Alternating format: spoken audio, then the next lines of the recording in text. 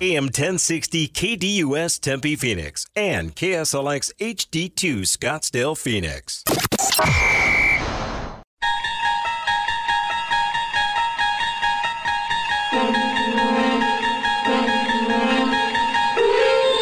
It's now time to enter the Sports Zone with your host, Bob Kemp. On 3rd down and 4, Bourget throws. End zone right side. Conyers hauls it in.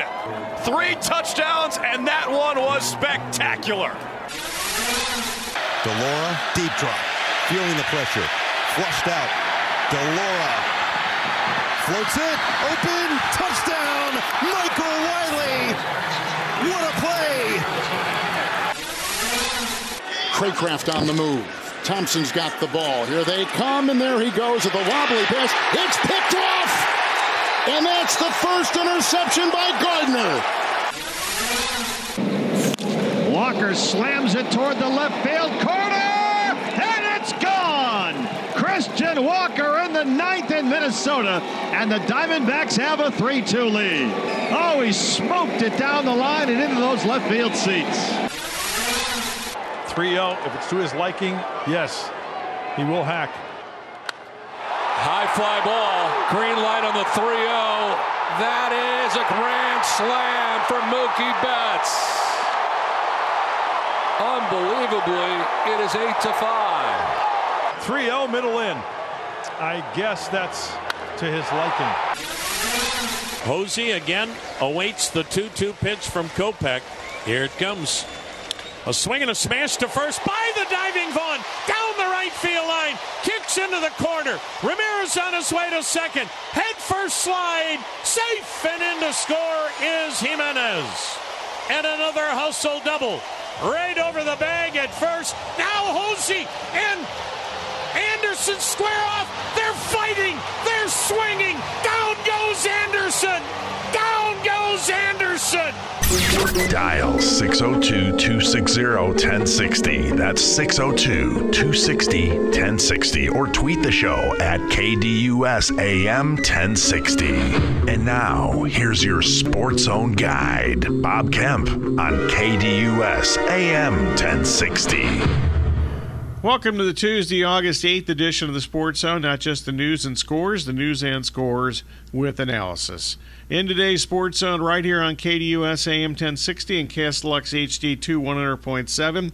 ASU and the UofA, are you sad they're leaving the Pac-12 for the Big 12? Meanwhile, the Diamondbacks, will you watch, not the Diamondbacks, I'll get to them next. Hard Knocks, that's next on number 2 here. Hard Knocks, will you watch the Aaron Rodgers-led Jets? That starts tonight. The Diamondbacks, what must they do to turn it around the next 2 days against the Dodgers? The Padres, is it now time to count them out? And one more time, down goes Anderson. Did Major League Baseball get these suspensions right? And what else caught your eye since our last show?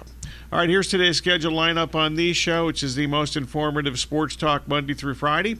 In moments, we have the introduction of today's pipeline. 9:15, an ASU Sports Update with Doug Hallory from The Athletic.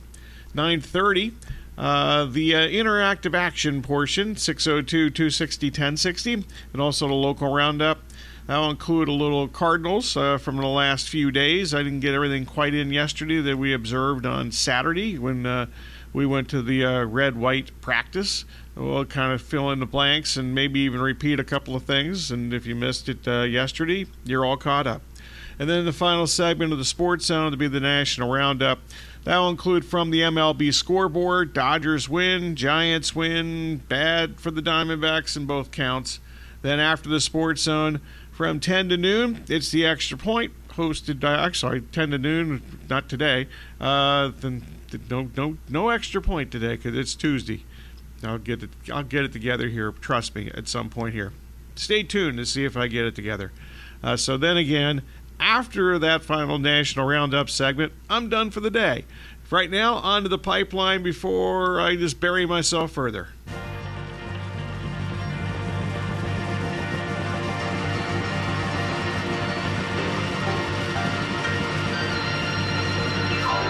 Time for today's pipeline, where the host reveals the hot topics for discussion. All right. Take two. Forget that first part of the segment even happened. We start with the KDUS poll question at KDUS1060.com. Today's question is, are you sad that ASU and the U of A are leaving the Pac-12 for the Big 12? And Corey's here and has the early returns. Right now, we're split down the middle, 50-50, yes and no on KDUS1060.com. The Arizona schools seem to have little choice but to make the move to the Big 12 for financial reasons, and when factoring in the still compromised and not very competitive remaining schools in the Big 12. Today's Twitter poll question, are you going to watch Hard Knocks with the New York Jets? That begins tonight on HBO, and once again, Corey has early returns. Leading right now is no, 88.9% of the vote. Yes, at 11.1% on KDUS AM 1060 on Twitter. Okay, so people either don't have HBO, hate Aaron Rodgers, or maybe don't like football. So how much will Aaron Rodgers be featured? And can the suspect Jets offensive line block the Jets defensive front, which is one of the best in the NFL? Those are certainly things to monitor the next 5 weeks in Hard Knocks, which begins this evening. Meanwhile, back on the local front, the Diamondbacks, losers of 6 straight, return home tonight to face the Dodgers, who have won 6 out of 7 and scored more than 6 runs per game since July the 1st. What must the Diamondbacks do the next 2 nights against the mighty Dodgers? Kind of a broad question there. Meanwhile, spanning the globe, speaking of the Dodgers, they scored 13 straight runs on Monday after they fell down 5-0 at San Diego, which resembled a team that basically quit after falling behind in that game yesterday. Is it now time, not like the first time I've asked this, but is it now time to give up on the Padres, who are still loved by the metrics people?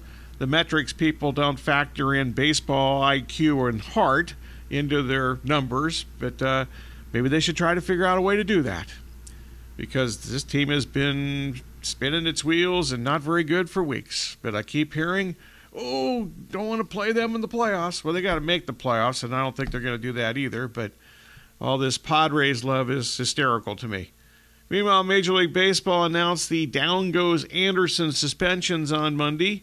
The White Sox, Tim Anderson, suspended for 6 games. Jose Ramirez suspended for 3 games.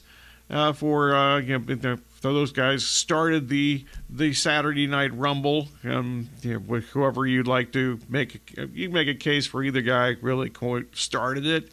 But anyway, they were the instigators for sure. All right, so did Major League Baseball get it right? 6 games for Tim Anderson and 3 games for Jose Ramirez. Also, in addition to all these excellent questions and topics, what else caught your eye since our last show? All right, that's the pipeline for today. We've got all these tremendous topics and much more during today's sensational 1-hour radio program. Anything else in your mind falls into the general discussion category, so whether it's from the pipeline or a sports topic on your mind, 602-260-1060, or you can tweet the show at KDUSAM1060 or twitter.com/KDUSAM1060.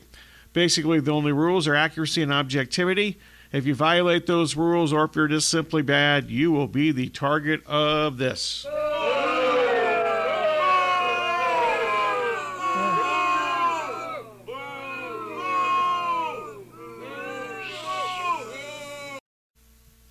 Coming up next, Corey, we'll have a news update. That'll be followed by ASU and the U of A. On to the Big 12. We'll discuss with Doug Haller from The Athletic. I'll try to cover as many areas as humanly possible in a one-segment deal with Doug, and I'm sure he'll have much more to add than I'm aware of right now, so stay tuned for that.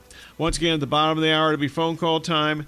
General discussion, 602-260-1060, plus the local roundup. That'll be topped by some Cardinals discussion, a few leftovers from the weekend in the red-white scrimmage, which Kayla and myself attended on Saturday. Cardinals made a roster move yesterday, which should help, I think. And also we'll get to a little of the Diamondbacks starting that series tonight against the Dodgers. You're listening to Sports Zone with Bob Kemp on KDUS AM 1060 and KSLX HD2 100.7. Ready to bring KDUS AM 1060 into your home with Alexa? Hi, I'm Alexa. Download the KDUS AM 1060 skill and enable. Then say, Alexa, open KDUS AM 1060. This is where I start my day.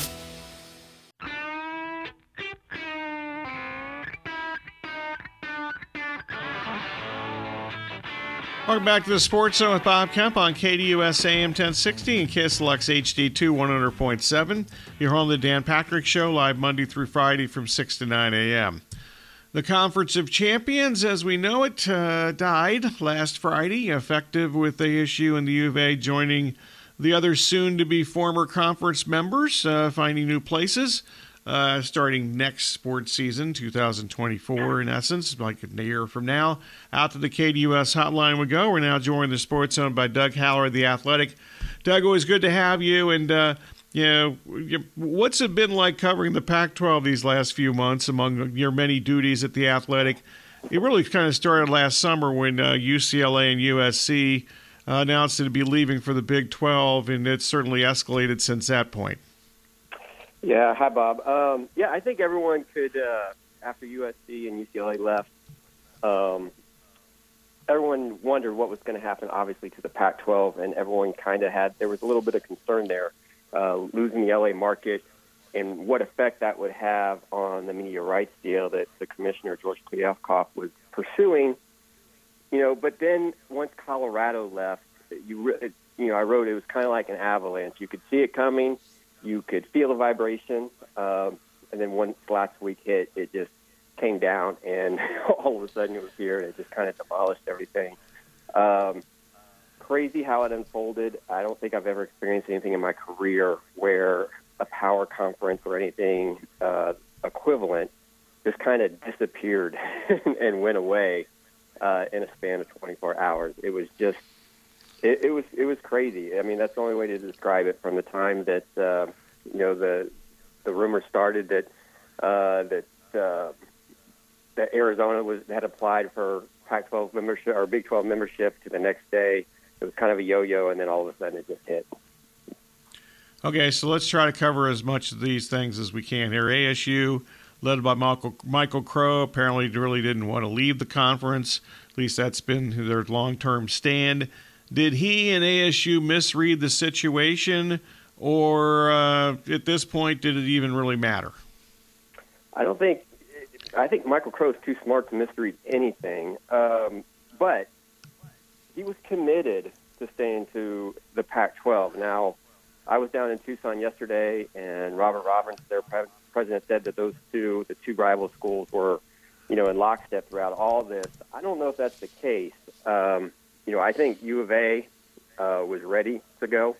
I was down there for Arizona's Media Day on Tuesday, and when Jed Fish was asked what Arizona needs, what the football program needs, he said stability. And that is not what the Pac-12 has offered in some time. So I left that day, Bob, thinking, okay, they're ready to move. And then when it came down to it, I think Michael Crow, even without U of A, I think U of A, if forced, would have left on its own. They denied this, but I think they would have. And I think ASU would have been content to stick around and make the best of it. Now, with the Apple deal and everything else, the interesting thing about that is that Michael Crow said he liked the Apple deal, and it seems that he was willing to stick with it, even though, it came with a far lesser payout. Now, he said that the media overplaced TV money to an extent, but, getting $23 million as opposed to what the Big 12 was offering, just under 32, that's a big difference. That's a huge competitive advantage.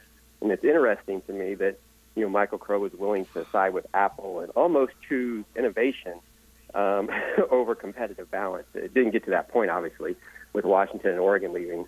That left ASU with no choice, but I think that's an interesting element in all this.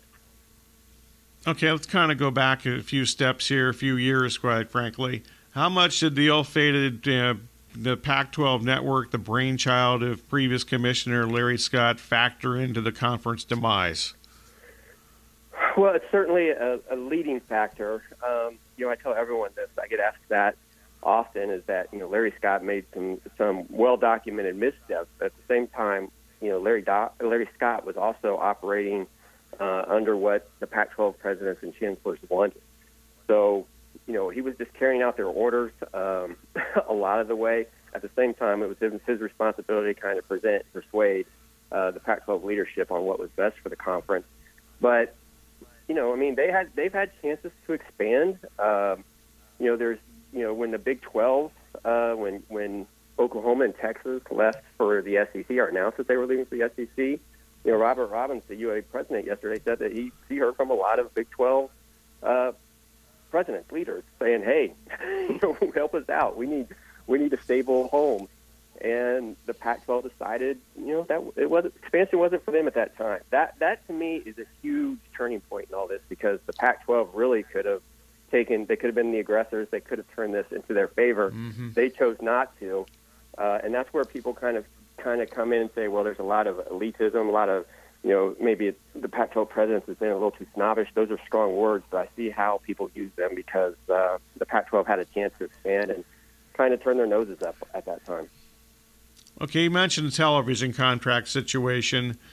Does it even matter right at this point who the conference commissioner is after the events of the past few years? Were they just doomed from the start, at least in these recent negotiations for the new contract, quote unquote? Well, in the Pac-12 situation, their commissioner came in at a really difficult time. The damage with the Pac-12 network and how that didn't pay off. I think probably, I don't know if he could have prevented USC and UCLA from leaving. Maybe he could have done more to try to convince them to stay, but I don't know about that. But losing the LA market was huge. I mean, just huge as far as you're pursuing a TV media or a multimedia media rights deal, and you lose the LA market. That's incredible, incredible misfortune right there. And then not only that, the Pac-12 didn't do a good job of kind of controlling its narrative. I mean, it kind of left it up to the media. It took a lot of shots. And it just, it was a bad time for the economy.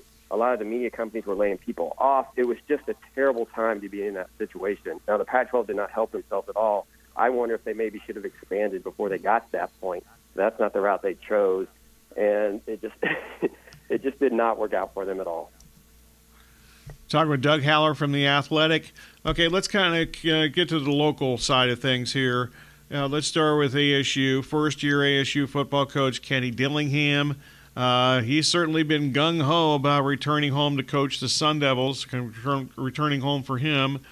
Do you think his enthusiasm has wavered any with the switch to the Big 12? Not at all. I mean, at least I'm not out there every day, but not from the comments that I've heard. In fact, I don't know if I've heard, and I haven't listened to every Pac-12 coach, but of the coaches leaving, there hasn't been a lot of remorse or sadness for the crumbling Pac-12. It's been a lot of we're full throttle ahead. We're going to go through this season, but we're really excited about the Big 12. I think if you would have asked the athletic department members, the football coaches, I think they were completely honest. I think they would tell you that we had to do this. There's no there was no other option. And in fact, in some of my reporting for all this went down, it was interesting, Bob. The people I talked to on the athletic department side, who admittedly said that they don't know all the details, and this was really tight-lipped at the highest level of higher education. The athletic department people unanimously, from the ones I talked to, said we have to do it. The higher up you went, and those people were harder to get and to find to comment. Even on background or whatever, they were a little bit more, let's see how this goes. But I think just about from my reporting, all the athletic department people were saying, hey, we have no choice. We have to make this move. Okay, so you mentioned the L.A. market, obviously, for TV reasons. Also, it's a big recruiting base. So after moving to the Big 12, how does ASU's recruiting approach change with football and basketball specifically? Well, with football, I think, Kenny Dillingham mentioned this, and you can look at the commitments that they've secured since his arrival. They've been recruiting Texas pretty well. So whether or not that was part of the strategy, he said it was, thinking that one day we might be in the Big 12. If that were the case, that's smart. But I think they'll be fine there. Historically, ASU has been at its best when it's recruited California well and had a presence there. So I don't think it would be smart to kind of just ignore California, but you still need to have a presence there. basketball is kind of weird in that, I think it's more of a national thing, especially, the transfer portal. You could take 4 or 5 transfer guys in a year and pretty much overhaul your roster. So I'm not sure how much Bobby Hurley or anybody's recruiting strategy would change in basketball. Obviously, you just kind of go out there, since you're only getting a smaller number of guys. You just go out and get the best guys you can, regardless of where they're from. Okay, so speaking of Hurley, I mean, ASU's been recently in what I would call a top-heavy Pac-12. They go to the Big 12, which I think has been college basketball's best conference in at least 2 or 3 years, maybe even a little longer than that. So what's this mean for Hurley in the basketball program? Well, the Big 12 is a monster in basketball, and ASU has had some luck going into the Big 12. Everyone remembers going into Lawrence and beating Kansas, one of the more exciting games, and probably the biggest victory that I covered on the ASU beat. Certainly a game that I'll always remember. And then beat Kansas when they came back. So they've shown they can compete, but, doing that on a weekly basis against some of those schools will be difficult. I feel like that is probably, a question mark and a concern, like how will Arizona State basketball, who's been traditionally, with some exceptions, been kind of a mid-level Pac-12 program, and now you're going into a conference that's a little bit stronger from top to bottom. How are they going to compete? I think they were going to have to, and it might raise their profile too. Being in the Big 12, they might get in on some recruits they otherwise wouldn't have. I don't know about that, but I think it's going to be a challenging transition, I would say. You mentioned the U of A. It seems as if, from afar, on my point of view here, that they've been more enthused about moving for a while. So is that primary because the U of A is a, quote, basketball school and joining the Big 12 a basketball conference? Well, I think that's part of it. That's their one, trump card, right? The football program is still, it's been among the worst in the country the last few years, and Jed Fish has done a really good job of positioning them to make the next step, which would be bowl eligibility. It'll be interesting to see if that happens this year. But basketball is their trump card, and now they're joining a conference where they can form rivalries with Kansas, with Baylor, with some really, really strong basketball schools. I think that's something that is not only good for them, but it's good for the Big 12 as well. I think that'll be good for them. I agree with you. It seemed like to me, and that's why I kind of questioned whether ASU and UofA were kind of together, and the Board of Regents wanted to keep them together, just because, to me it seemed like they were going to go regardless, even if it was against the Board of Regents' wishes. I don't know that for a fact, but it seems like just from what everyone has said, the intel that I've gathered, it seemed like they were ahead of ASU on saying, hey, let's go. And it would have been interesting to see if ASU said, or if Oregon and Washington would have decided to stay, ASU stays, what U of A would have done. All right, so this is the final year of the conference configuration as we know it. So is this going to be kind of a nostalgia fest or kind of a good riddance farewell? Yeah, I think it's going to be more on the nostalgia side. I've already been starting to think about that, about final road trips and games that you have to highlight, moments that you have to go back. And I know a lot of people have already written the Pac-12 obituary. I wasn't convinced that was going to, the Pac-12 was going to completely go away. But now with the news about Cal and Stanford, I don't see how it survives, which is amazing to me. It's just, if you just think about it, it's just mind blowing how, where we were at Pac-12 Media Day, not even a month ago, and everything that unfolded there, and there may not even be. Right now, it looks like there probably won't be a Pac-12 Media Day next year. It's amazing. It's sad. It's the way of college sports these days, and it's kind of a runaway train, and no one really seems to know where it's going, which is troubling. But no one, everyone said, Robert Robbins at U of A said it, Michael Crow has said it. Yeah, there's concern about it. Well, no one's doing anything about it, so it's just going to continue. But it's going to be an interesting season, and there'll be a lot of this is the last time ASU does this. Be the last time U of A goes here. Yeah. So it will be. It's gonna. I'm looking forward to to doing the stories behind it.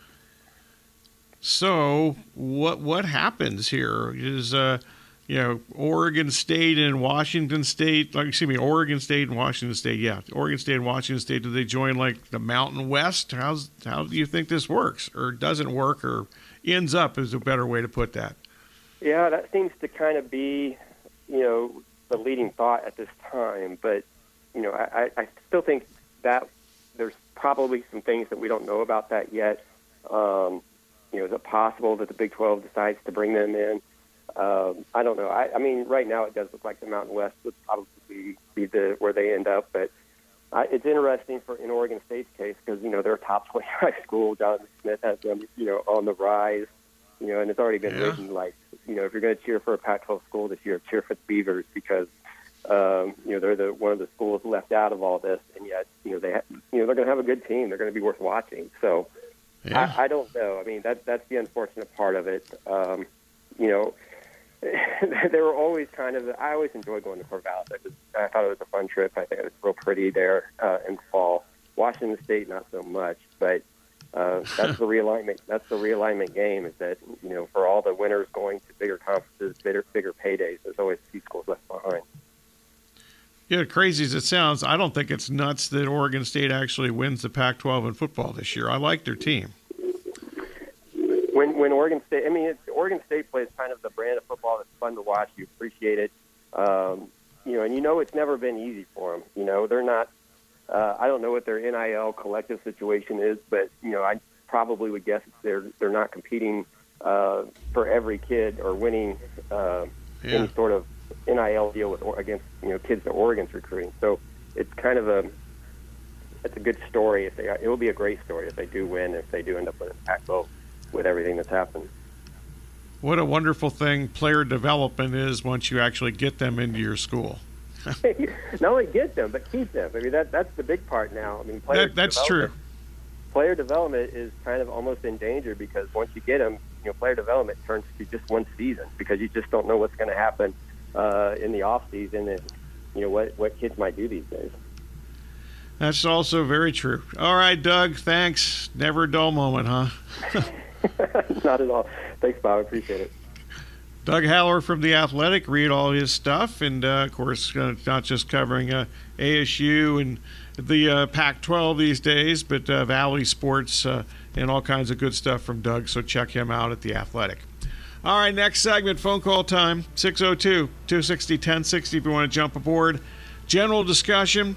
Also get a local roundup in. We'll hear Aaron Decker's Cardinals training camp report.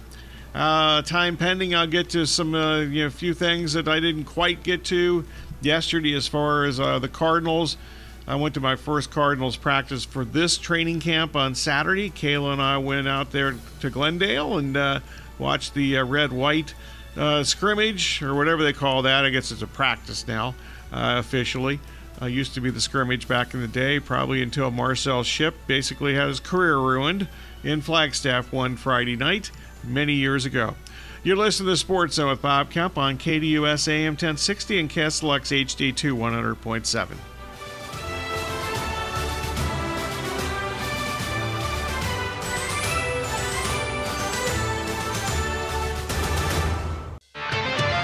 It's time for today's local roundup. Welcome back to the Sports Zone with Bob Kemp on KDUS AM 1060 and KSLX HD2 100.7. Once again, I thank Doug Haller from The Athletic. Excellent insight regarding ASU and the U of A leaving for the Big 12 Conference after the upcoming sports and academic year. So good stuff there, and hopefully we got in as much as we could during that segment. A couple of I've got more questions usually than we have time for, but I think we covered the main primary things, I hope.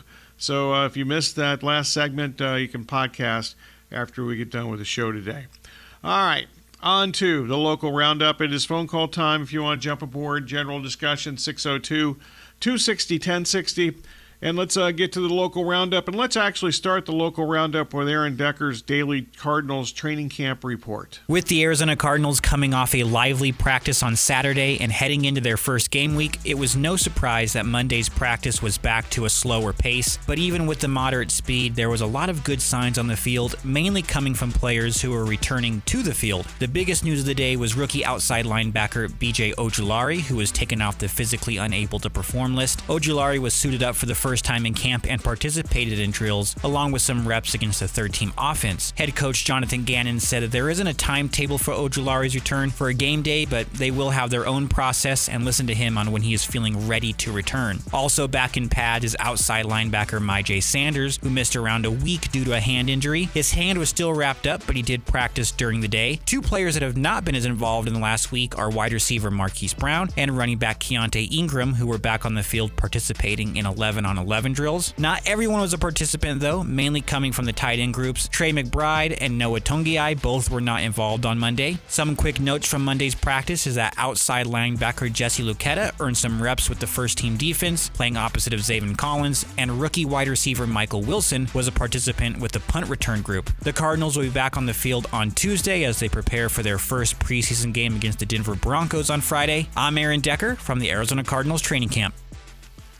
As you heard Aaron mention there, they activated outside linebacker B.J. Ojulari from the PUP list. He was I think, an elite pass rusher, edge rusher at LSU last season, actually the last few seasons, but especially last year at LSU. And I think he could fit in and be an immediate impact if he's able to have that kind of edge rushing success. I think that's an area that the Cardinals are looking to shore up, as you heard Aaron mention. That's basically it's Zaven Collins, at least judged on the first couple of weeks of training camp, and I think he's the one guy that seems to be a good spot for him. The other side, not so sure that it's completely all decided, and Ojulari definitely, if healthy, can factor into that, and I would. If I'm the Cardinals and just based on college pedigree and potential in the pros, I would hope that he's the guy that kind of steps up. Now, in case you missed it on Monday, just a few quick observations from the Saturday Cardinals red-white practice that I attended. And first, if you missed it yesterday, I'm pretty certain. One thing I am almost certain about is I've witnessed all the public red-white practices the Cardinals have had, going back to 2002 when I first got here to cover the Cardinals, and among other things, on a somewhat of a daily basis. I don't think I've ever seen a smaller crowd than I saw on Saturday at a red-white practice. Whether that's because expectations, there are no expectations, I don't think, for many people regarding this team this year. Certainly, media, fans, etc. So I wonder if that played a role, but that's the one thing that stood out. On the offensive side of the ball, there's no doubt that rookie tackle, Paris Johnson Jr. is the starting right tackle ahead of the previous starter, Kelvin Beachum. And, of course, Beachum was the only Cardinal offensive lineman to start every game last season. Some other offensive observations, the players not participating on Saturday. He mentioned, you heard Aaron mention Trey McBride and Keontae Ingram, and Ingram back on the field yesterday. I think that's important for him. They signed Marlon Mack last week. I wonder if Ingram's roster spot might be in some danger if he doesn't show something here quickly. And now he was back on the field yesterday in the 7-on-7 and 11-on-11. So that's a good thing for Ingram. So we'll see how that goes. But remember, this administration did not draft Ingram. That was a Steve Keim thing a couple years ago. I actually thought Ingram showed some promise last year. I liked him at college, especially when he was at USC. So we'll see how this goes. But I'm not the running back position, I'm still kind of surprised the Cardinals didn't really try to shore up that area with a little more depth in the offseason. So maybe that's the Marlon Mack thing. And the fact that Marlon Mack was still out on the street last week kind of shows, unfortunately, how far he has fallen, at least in the eyes of NFL executives. But I don't have a problem with the Cardinals bringing him in. Why not? Give it a shot. see if he's still got anything. I thought he used to be a pretty good running back in his heyday in Indianapolis, so maybe he can help out here.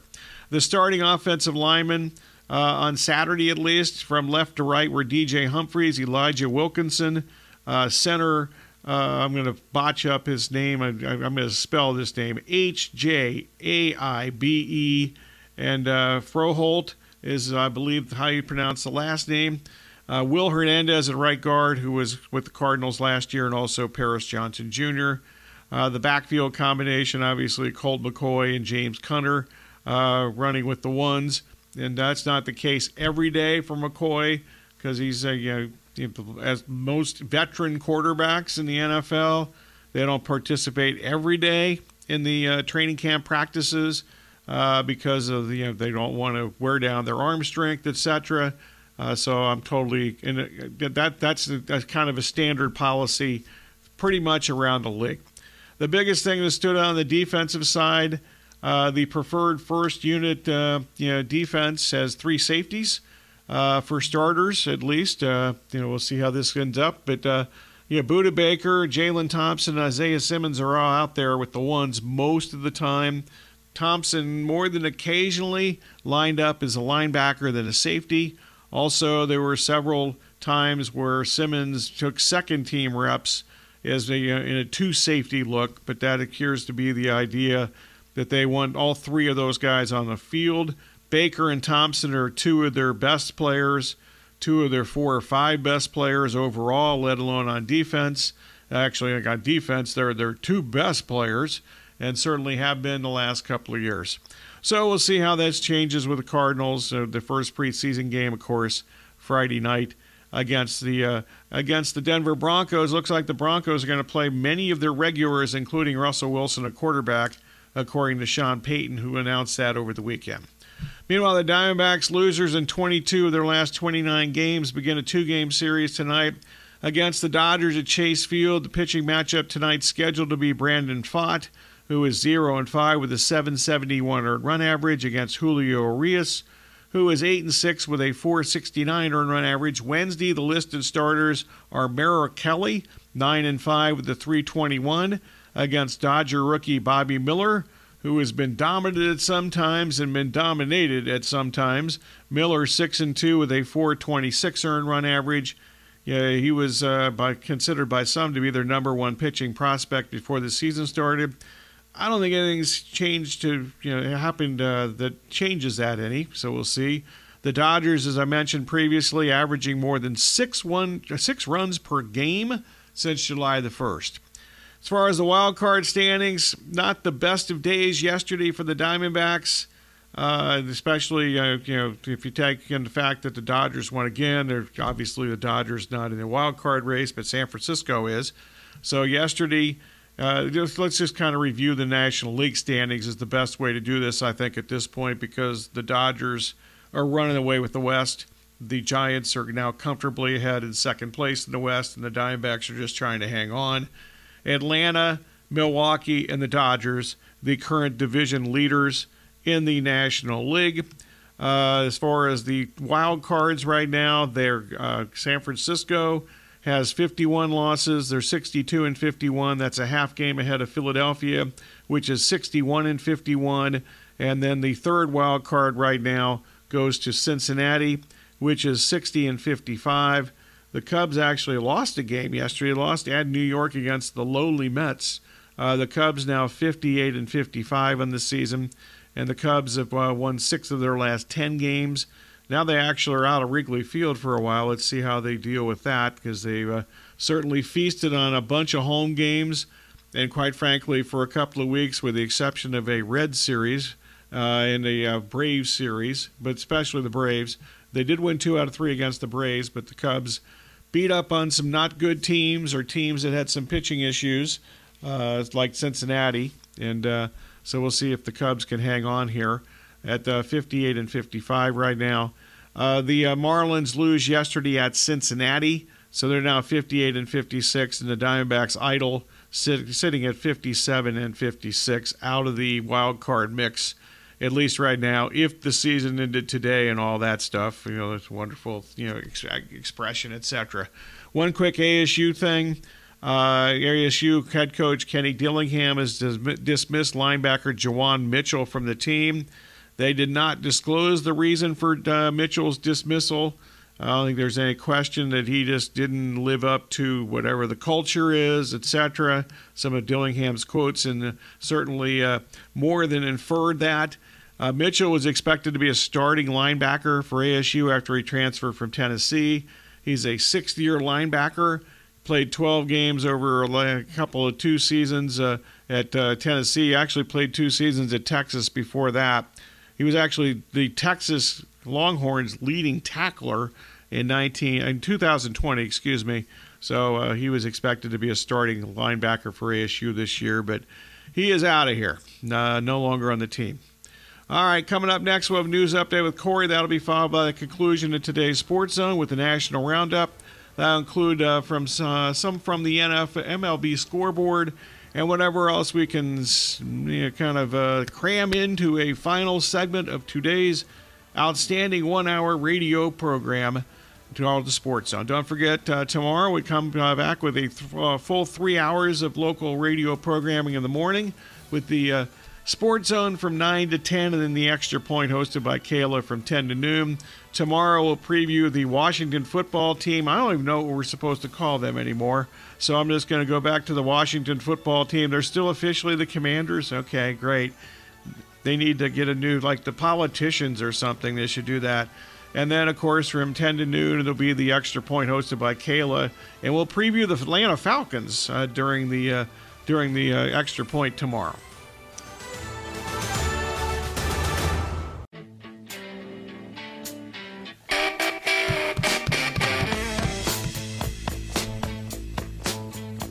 All right, welcome back. Final segment of today's Sports Zone. I got to hustle it up. I always do this in this hour, on Tuesday for some reason, but that's the way it goes. Final segment of the Sports Zone today on KDUS AM 1060 and KSLX HD2 100.7. As always, we thank you for listening.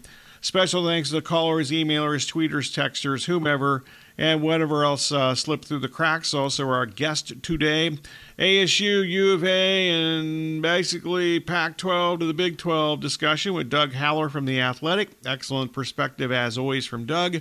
Wednesday, once again, we'll continue our NFL team previews at 9:15 with Washington, 10:15 with Atlanta. Sound of the day courtesy of ESPNU, Fox, CBS, Major League Baseball, and WTAM, the Guardians flagship station. Then once again, that great Tom Hamilton call on Down Goes Anderson. Special thanks, as always, to Kayla, Corey, and Aaron. All right, let me hustle up through the baseball scoreboard from last night. The Dodgers further humiliated the Padres yesterday. The Dodgers, after falling down 5-0 after 3 innings, scored the next 13 runs, including the 8-run 4th inning. Mookie Betts hit a home run to basically cap off that on a 3-0 pitch, a grand slam home run for Mookie Betts. Once again, 3-0 pitch, and was watching that game live on Padres TV, and Mark Grant, before that pitch, their television commentator said, be careful, is what he said, and then a 3-0 pitch, and Mookie hit it out of the park because he was swinging on 3-0. So the Dodgers ended up winning that game 13-7 yesterday. They won 3 out of 4 in the series at San Diego. They're now 8-2 this season against the Padres. The Padres play bad defense, some questionable effort after the latest Dodgers onslaught yesterday. By the way, the Padres have 34 games remaining against teams above 500. That is by far the most games above 500 of any of the alleged National League playoff contenders. The Giants extended their lead over the Diamondbacks last night. Patrick Bailey got the Giants go-ahead double, 2-run double in the 9th inning, which was basically a horrendously played ball in left field by the Angels' Randall Grichuk, who they acquired last week, and he can't play defense. I don't know if the Angels knew that or not, but he certainly couldn't play defense yesterday. That was a terrible play.